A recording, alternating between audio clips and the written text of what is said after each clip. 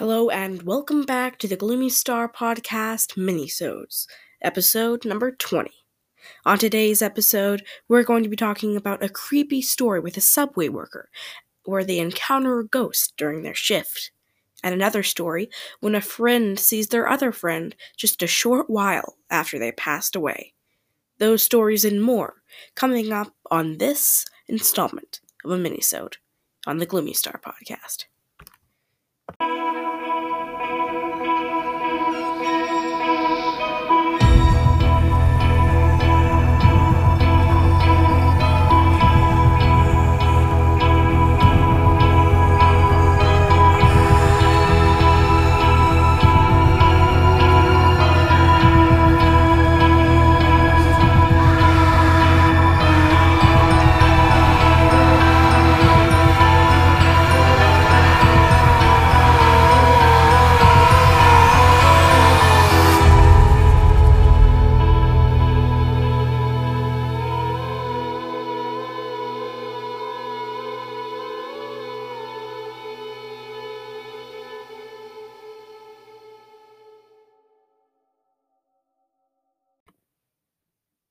Hello everyone, thank you so much for joining me today on the Minisode number 20.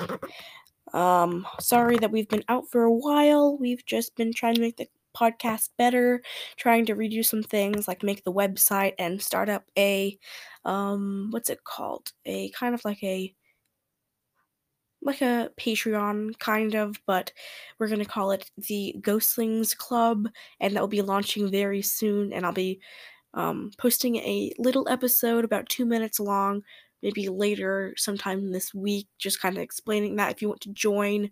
We're not exactly sure about the details yet, but it will be fun, and there'll be new episodes that aren't available to the public, where you will be able to get more ghost stories in than besides the minisode and the regular episode every month. So that'll be fun. Let's get right into our stories for today. This one's called Wife Saw Dead Friend 90 Days After He Died. Back in 2010 and 2011, I met a World War II veteran who I became very good friends with. His wife passed away in 2012, and he didn't have much of anyone else left, that he'd outlived his whole entire family. His parents were born in the early 1880s, and his grandparents served in the Civil War. My mother often made dinners for him, and we became very close, as we spent a lot of time together. He was like a father to me, and I respected him and loved him very much, just like anyone would a father.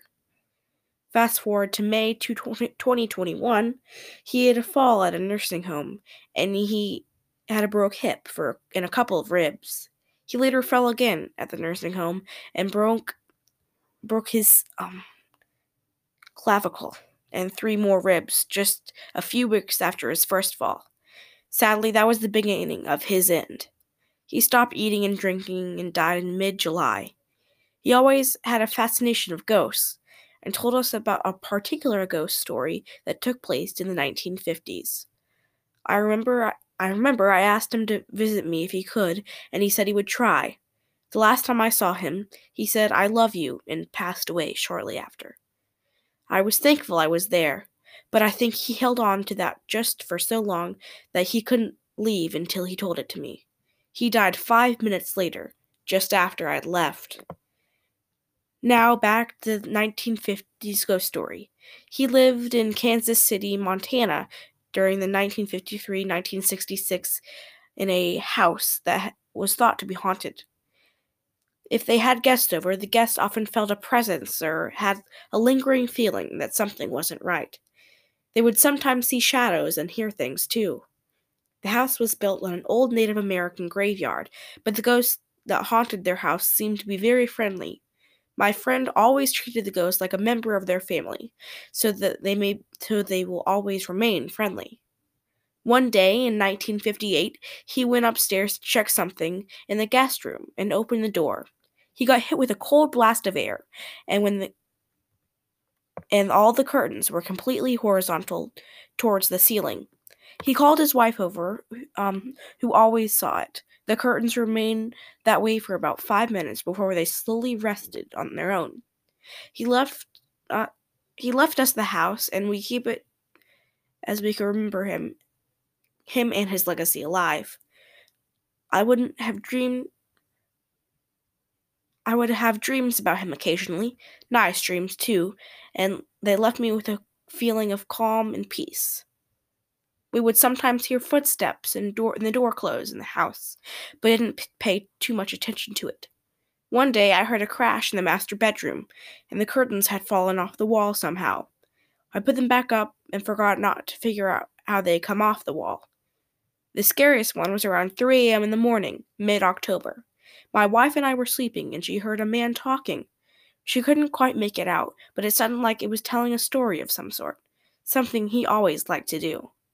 My wife thought it was me talking and turned around to see what I wanted.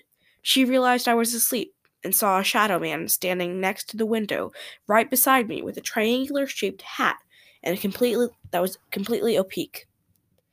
It even blocked out the light from the side of the window. She got scared and screamed and turned on the light. The figure was still there, but it disappeared about 15 seconds later. I woke up and she stared right at me, because I didn't have seen anything. Could this just have been sleep paralysis? She was able to move and talk, but I didn't see the figure. She's always been a little sensitive to some degree. Thanks for everything. I love the podcast. That is definitely a creepy story. And it's great that you got to keep the house to remember him and keep that as a legacy. And I don't know. I wouldn't think that's sleep paralysis because part of sleep paralysis is, not being able to move or talk. But she did scream and, try to wake you up, so I wouldn't say that is sleep paralysis. But that is definitely a creepy story, and you can't really explain that figure there. So that is definitely a great story. Thank you so much for sharing that. Okay, we're going to go on to our next one now. This one's called, scroll up. Our Invisible Housemates Left. I don't think I know anyone who could say that they felt sad when their ghosts in their house finally left. Surprisingly, that's how I feel. True story. I was born in my grandfather's house and spent most of my childhood there. I had a lot of different encounters in the house. There were entities in various areas of the house, and they had their own unique characteristics or personality. My grandfather was well aware of them, since they had been around before I was born. They started in the mid-90s for me, very often when we were all in the rooms for bedtime. We would hear the sounds of people in the kitchen sitting at the table, chairs being moved around, and utensils scraping against plates. I was more curious than alarmed, but when I first encountered it, since it doesn't sound violent, it seemed just like a family having dinner, minus the talking. I even went down to the kitchen a few times to check, but everything was in its place. Occasionally, we see a very young, short-haired girl in a grayish-white dress running down the quickly disappearing. Sometimes she will run into you and through you, from the other end of the hallway. This went on for years. Eventually, my parents and I moved to another city. Fast forward to 2020, my family went back to live with my grandfather since he was getting old and weak. My youngest brother is with us, and it seems to have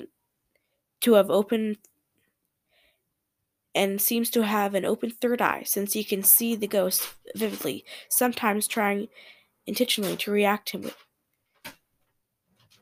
When my grandfather died in October 2020, these ghosts appeared in my brother's dream. My brother said they showed me the house. I was inside, but the layout was different. Everything is gray. They are all doing chores. The girl is playing outside. Even the trees are gray. They said to have a look around. We are leaving soon. After a while, they stopped what they were doing, stood up, looked at me, and faded away. There were more encounters after that. The house felt empty ever since. It was never the same. Well, that was a good story. That is definitely creepy with the dream.